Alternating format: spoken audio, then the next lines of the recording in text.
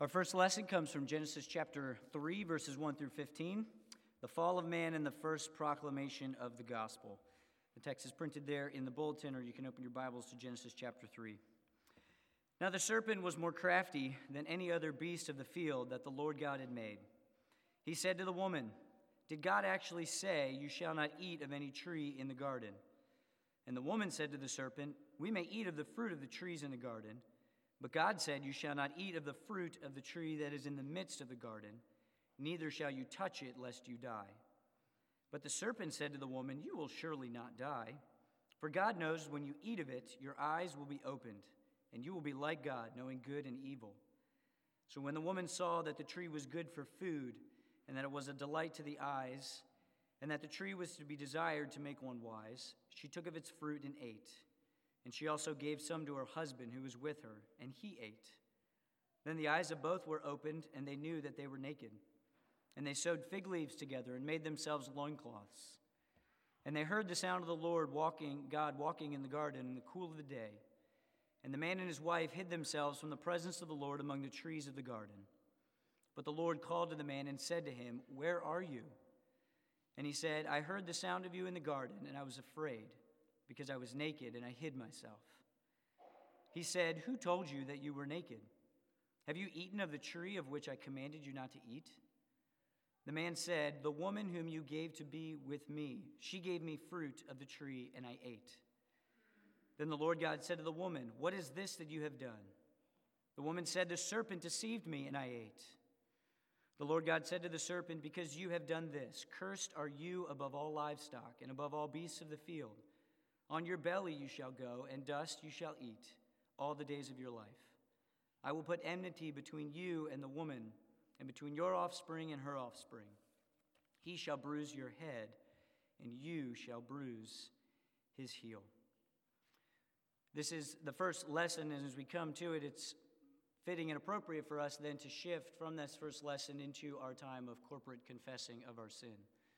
This is when original sin was brought on us in the fall of Adam, and we are all like Adam, fallen in sin, and we are guilty and deserving of God's wrath and judgment. Yet because of Christ, we are given his grace and mercy, and so now we can come to our holy God, bringing our sin and finding his grace and mercy. So you'll find a corporate confession of sin there on the page 4 of your bulletin. Let us read it together, and then after that we'll go into a time where privately you can bring your sins before the Lord. Let us together confess. Almighty God, you who shaped out of nothing all that is, forgive us for returning empty-handed. You who called forth light, forgive our preference for the dark. You who sent John to be a voice crying, forgive our unwillingness to say anything at all. Create in us clean hearts, O God, and renew a right spirit within us, through Jesus Christ our Lord. Amen.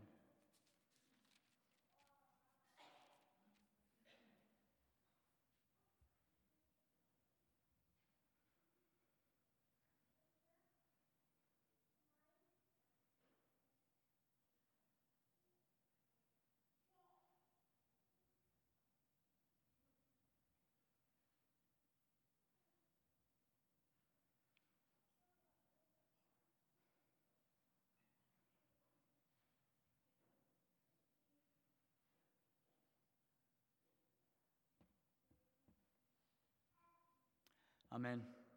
And having confessed your sins, hear these words of assurance from the prophet Isaiah. "Comfort, comfort my people, says your God. Speak tenderly to Jerusalem and cry to her that her warfare is ended, that her iniquity is pardoned, that she has received from the Lord's hand double for all her sins." Our next hymn comes right out of that passage. That was just our words of assurance. So let us together stand and sing hymn 197, "Comfort, Comfort Ye My People."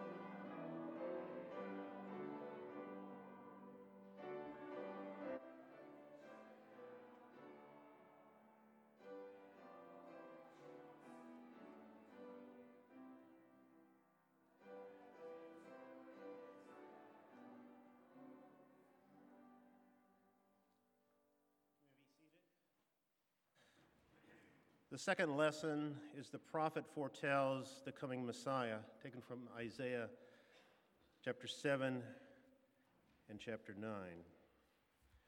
Again, the Lord spoke to Ahaz, "Ask a sign of the Lord your God. Let it be deep as Sheol and high as heaven." But Ahaz said, "I will not ask, and I will not put the Lord to the test." And he said, "Hear then, O house of David, is it too little for you to weary man that you would weary my God also? Therefore, the Lord himself will give you a sign. Behold, the virgin shall conceive and bear a son, and shall call his name Emmanuel. The people who walk in darkness have seen a great light, and those who dwell in the land of deep darkness, on them has light shone. For to us a child is born, to us a son is given, and the government shall be upon his shoulder, and his name shall be called Wonderful Counselor, Mighty God, Everlasting Father, Prince of Peace. Of the increase of his government and of the peace there will be no end, and on the throne of David and over his kingdom, to establish it and to uphold it with justice and with righteousness, from this time forth and forevermore. The zeal of the Lord of hosts will do this." Our next carol is "Come Thou Expected Jesus." You'll find it in 196.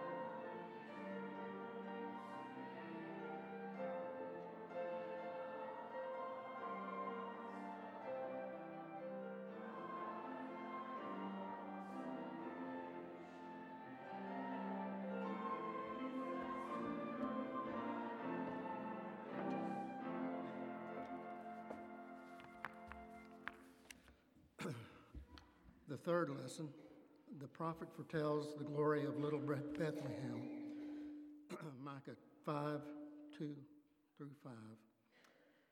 But you, O Bethlehem Ephrathah, who are too little to be among the clans of Judah, from you shall come forth for me one who is to be ruler in Israel, whose coming forth is from of old, from ancient days.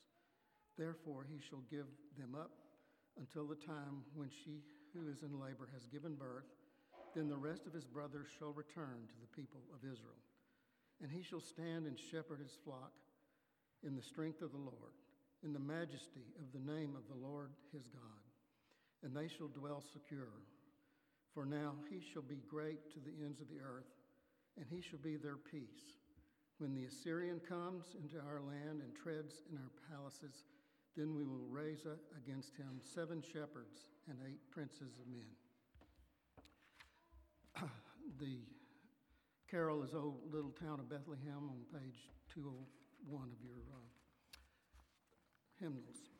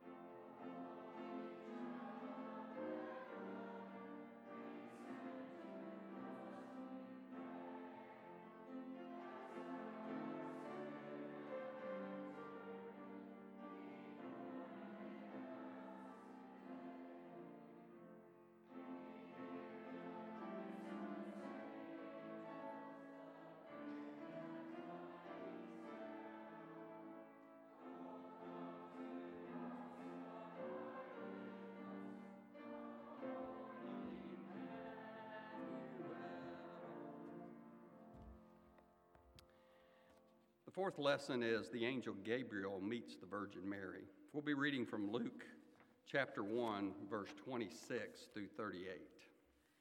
Hear the word of the Lord. In the 6th month, the angel Gabriel was sent from God to a city of Galilee named Nazareth, to a virgin betrothed to a man whose name was Joseph, of the house of David, and the virgin's name was Mary. And he came to her and said, "Greetings, O favored one, the Lord is with you." But she was greatly troubled at the saying and tried to discern what sort of greeting this might be. And the angel said to her, "Do not be afraid, Mary, for you have found favor with God. And behold, you will conceive in your womb and bear a son, and you shall call his name Jesus. He will be great and will be called the Son of the Most High. And the Lord God will give to him the throne of his father David, and he will reign over the house of Jacob forever, and of his kingdom there will be no end." And Mary said to the angel, "How will this be, since I am a virgin?"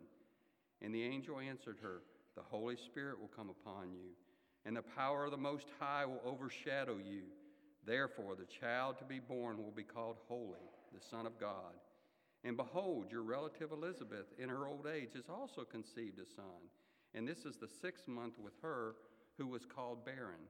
For nothing will be impossible with God." And Mary said, "Behold, I am the servant of the Lord. Let it be to me according to your word." And the angel departed from her. Let's stand and sing "Good Christian Men Rejoice." It's hymn 207.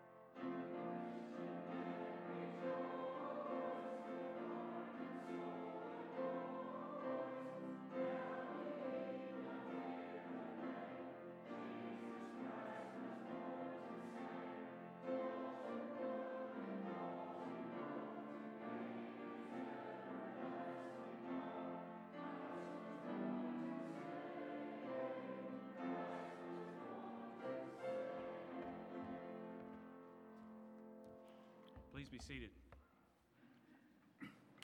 The 5th lesson, Mary's Song of Praise, the Magnificat. Starting in Luke chapter 1, verses 46 through 56. And Mary said, "My soul magnifies the Lord, and my spirit rejoices in my Savior, for he has looked on the humble estate of his servant. For behold, from now on all generations will call me blessed. For he who is mighty has done great things for me, and holy is his name. And his mercy is for those who fear him from generation to generation. He has shown strength with his arm. He has scattered the proud in the thoughts of their hearts. He has brought down the mighty from their thrones and exalted those of humble estate. He has filled the hungry with good things, and the rich he has sent away empty. He has helped his servant Israel in remembrance of his mercy. He has spoke to our fathers, to Abraham, and to his offspring forever." And Mary remained with her about 3 months and returned to her home. Join now with me in singing the next carol, "God Rest Ye Merry Gentlemen," hymn number 211.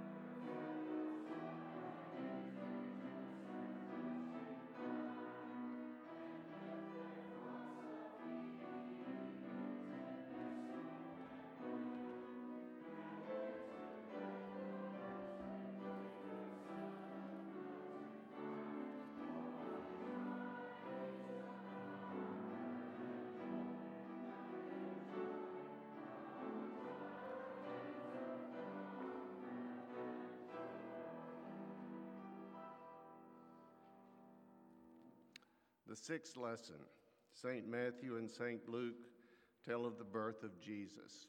The passages will be Matthew 1, 18 through 25, and then Luke 2, 1 through 7. Now the birth of Jesus Christ took place in this way. When his mother Mary had been betrothed to Joseph, before they came together, she was found to be with child from the Holy Spirit. And her husband Joseph, being a just man and unwilling to put her to shame, resolved to divorce her quietly. But as he considered these things, behold, an angel of the Lord appeared to him in a dream, saying, Joseph, son of David, do not fear to take Mary as your wife, for that which is conceived in her is from the Holy Spirit. She will bear a son, and you shall call his name Jesus, for he will save his people from their sins. All this took place to fulfill what the Lord had spoken by the prophet. Behold, the virgin shall conceive and bear a son, and they shall call his name Emmanuel, which means God with us. When Joseph woke from sleep, he did as the angel of the Lord commanded him. He took his wife, but knew her not until she had given birth to a son, and he called his name Jesus. Then to Luke. In those days, a decree went out from Caesar Augustus that all the world should be registered. This was the first registration when Quirinius was governor of Syria. And all went to be registered, each to his own town. And Joseph also went up from Galilee, from the town of Nazareth to Judea, to the city of David, which is called Bethlehem, because he was of the house and lineage of David, to be registered with Mary, his betrothed, who was with child. And while they were there, the time came for her to give birth. And she gave birth to her firstborn son, and wrapped him in swaddling cloths, and laid him in a manger, because there was no room for them in the inn. If you would stand, and we will sing hymn number 213, What Child Is This?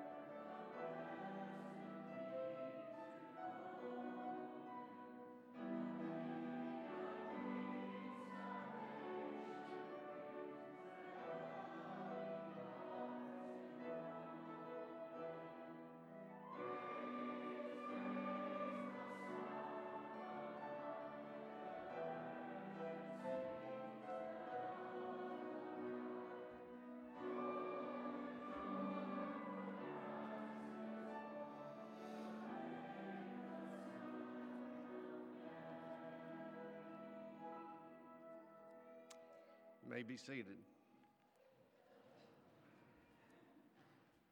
The seventh lesson is the shepherds are led to the manger. I'll be reading from Luke 2, verses 8 through 16.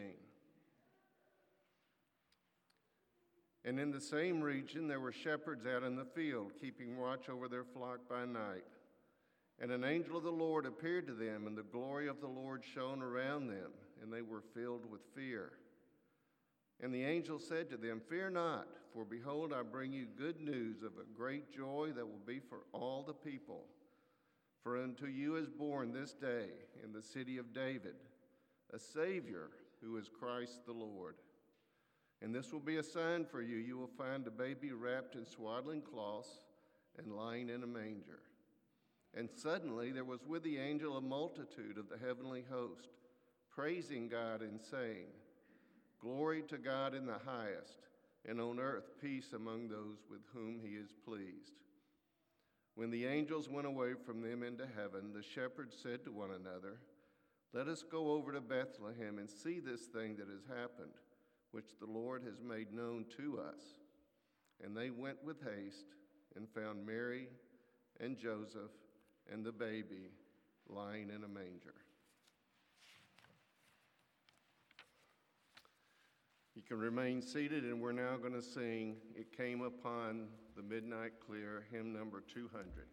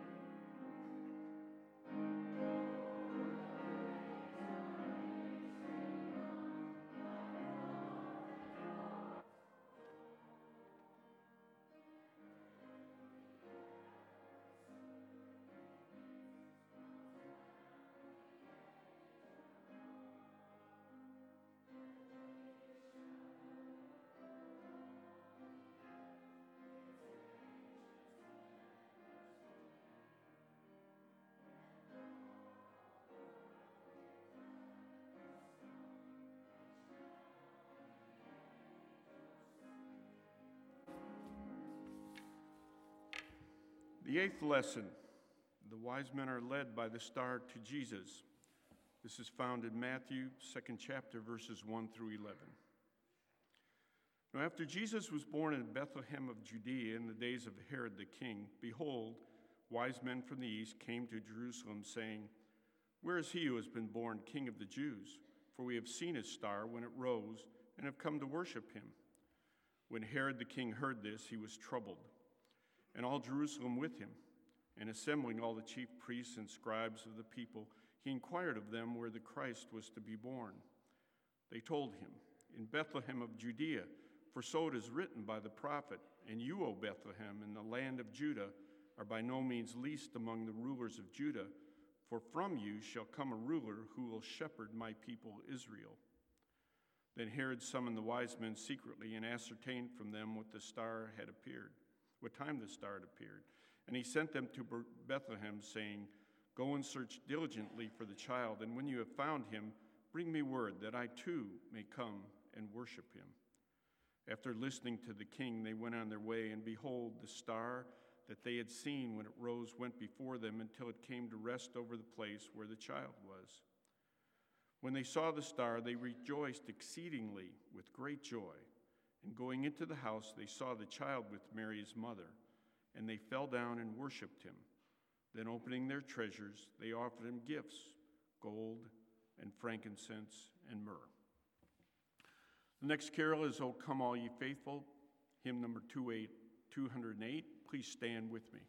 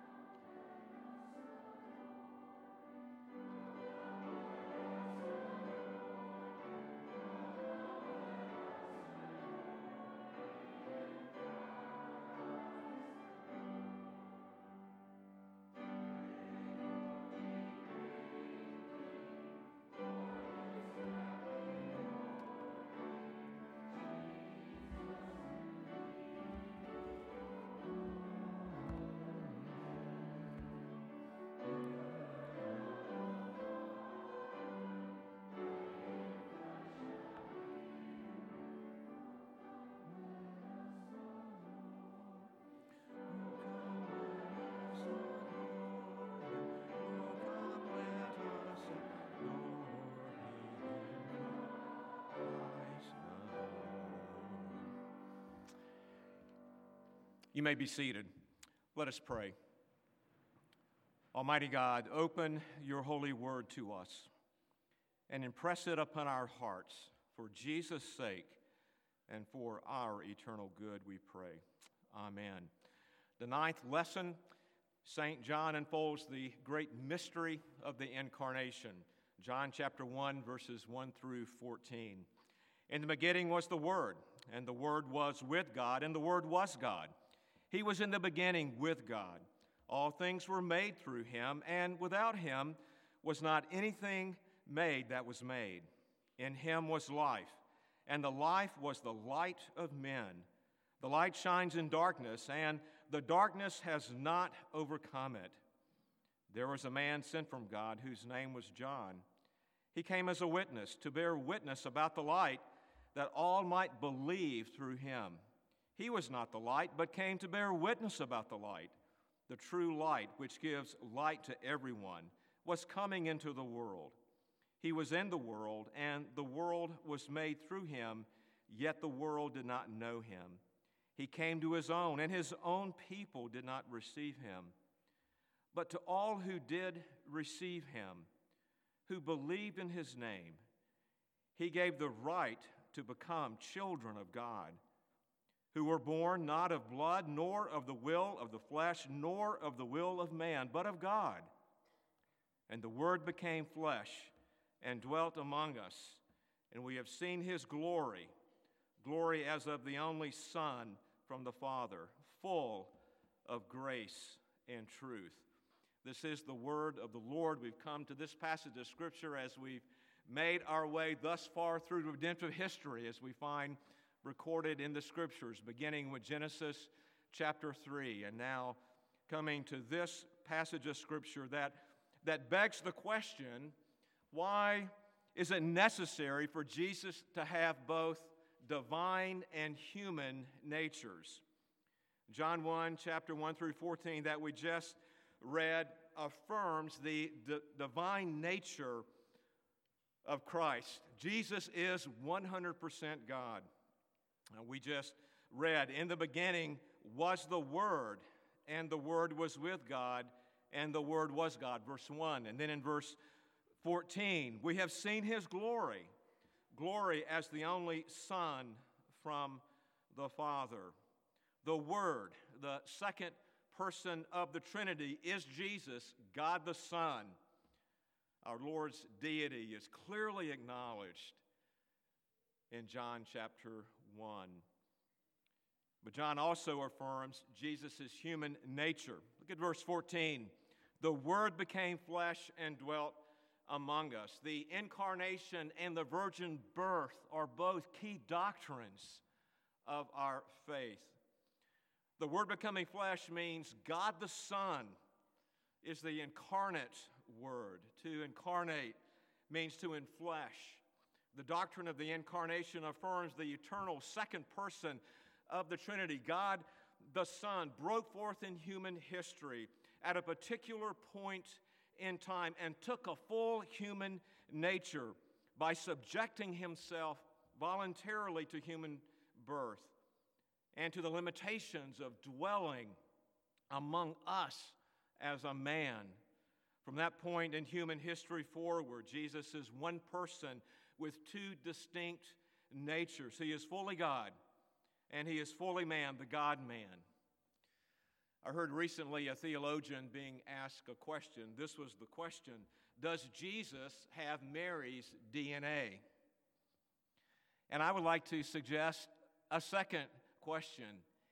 If in the first century, when Mary was pregnant with Jesus, if ultrasound technology was available, would the scan show baby Jesus developing in the womb of his mother, Mary? The passage we just read in John chapter 1 resoundingly answers both questions, yes and yes. Each human life begins in the womb at conception. God sovereignly brings every life about. Our Lord was conceived in the womb of his mother, Mary. Though Jesus began in a normal way, conception, the particulars of how he was conceived was not normal. In Luke chapter 1, verse 35, that was read earlier, Mary questions the angel about becoming pregnant while remaining a virgin. And remember the answer: the Holy Spirit will come upon you, and the power of the Most High will overshadow you. Therefore, the child to be born will be called Holy, the Son of God. The doctrine of the virgin birth teaches Mary conceived a baby in her womb without a human father. She remained a virgin. The generation of this child was supernatural, a miracle by the Holy Spirit. The language in Luke chapter 1 and verse 35 describes the Holy Spirit overshadowing Mary. And it's the same word that is used in Genesis that speaks of the Holy Spirit overshadowing in the day of creation. The Spirit of God was hovering over the face of the waters, Genesis chapter 1 and verse 2. So this points to God being the Father and the baby His special creation.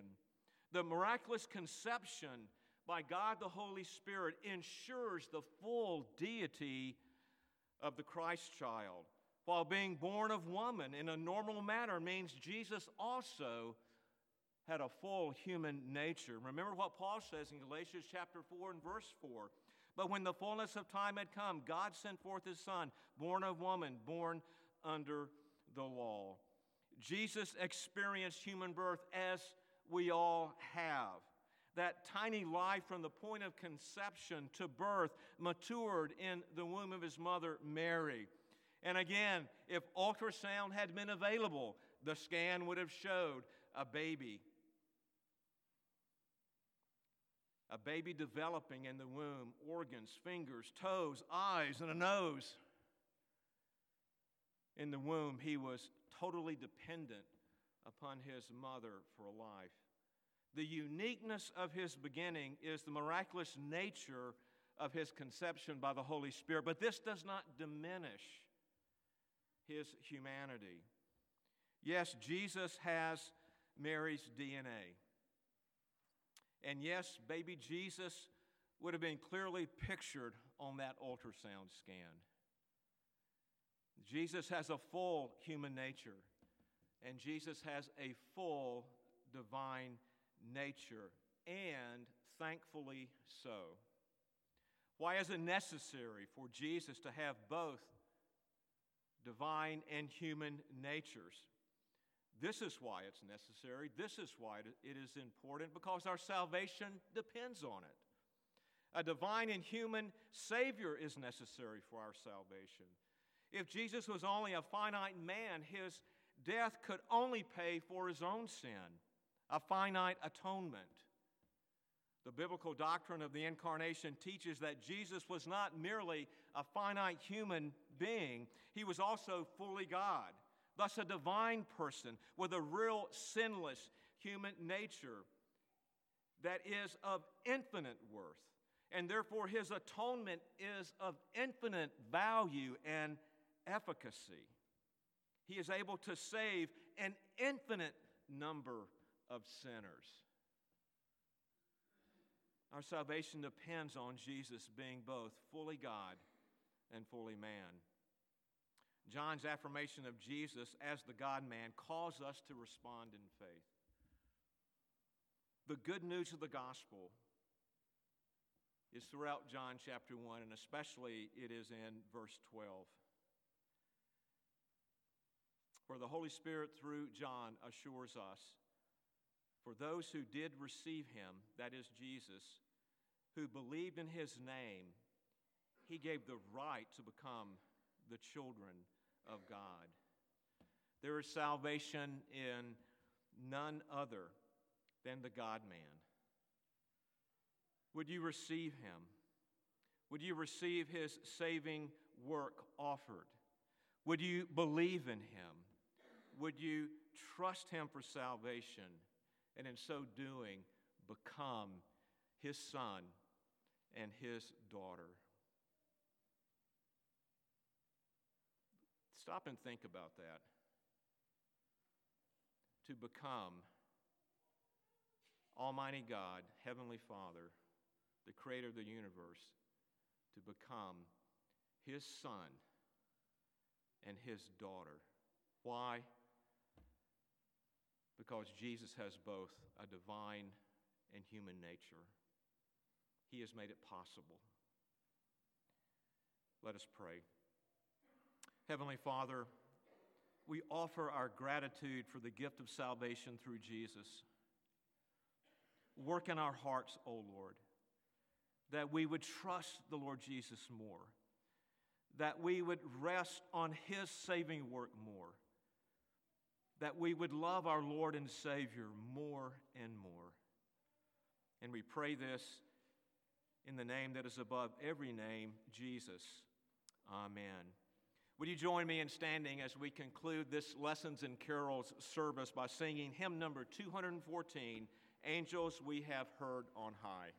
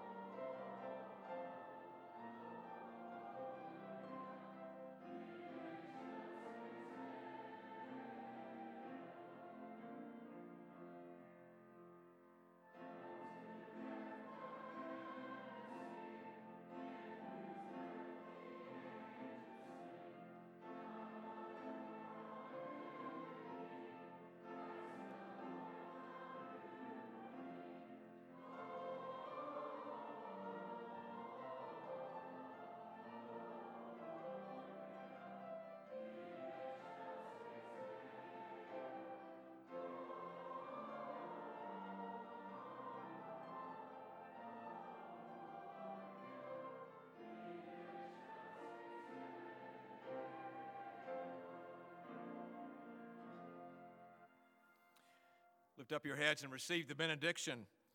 May the grace and love of Christ that renews us daily, and the love of God that enables us to love all, and the fellowship of the Holy Spirit which renews us, may God the Father, God the Son, and God the Holy Spirit make us eager to obey Him until we meet again and until the Lord Jesus comes again. Amen.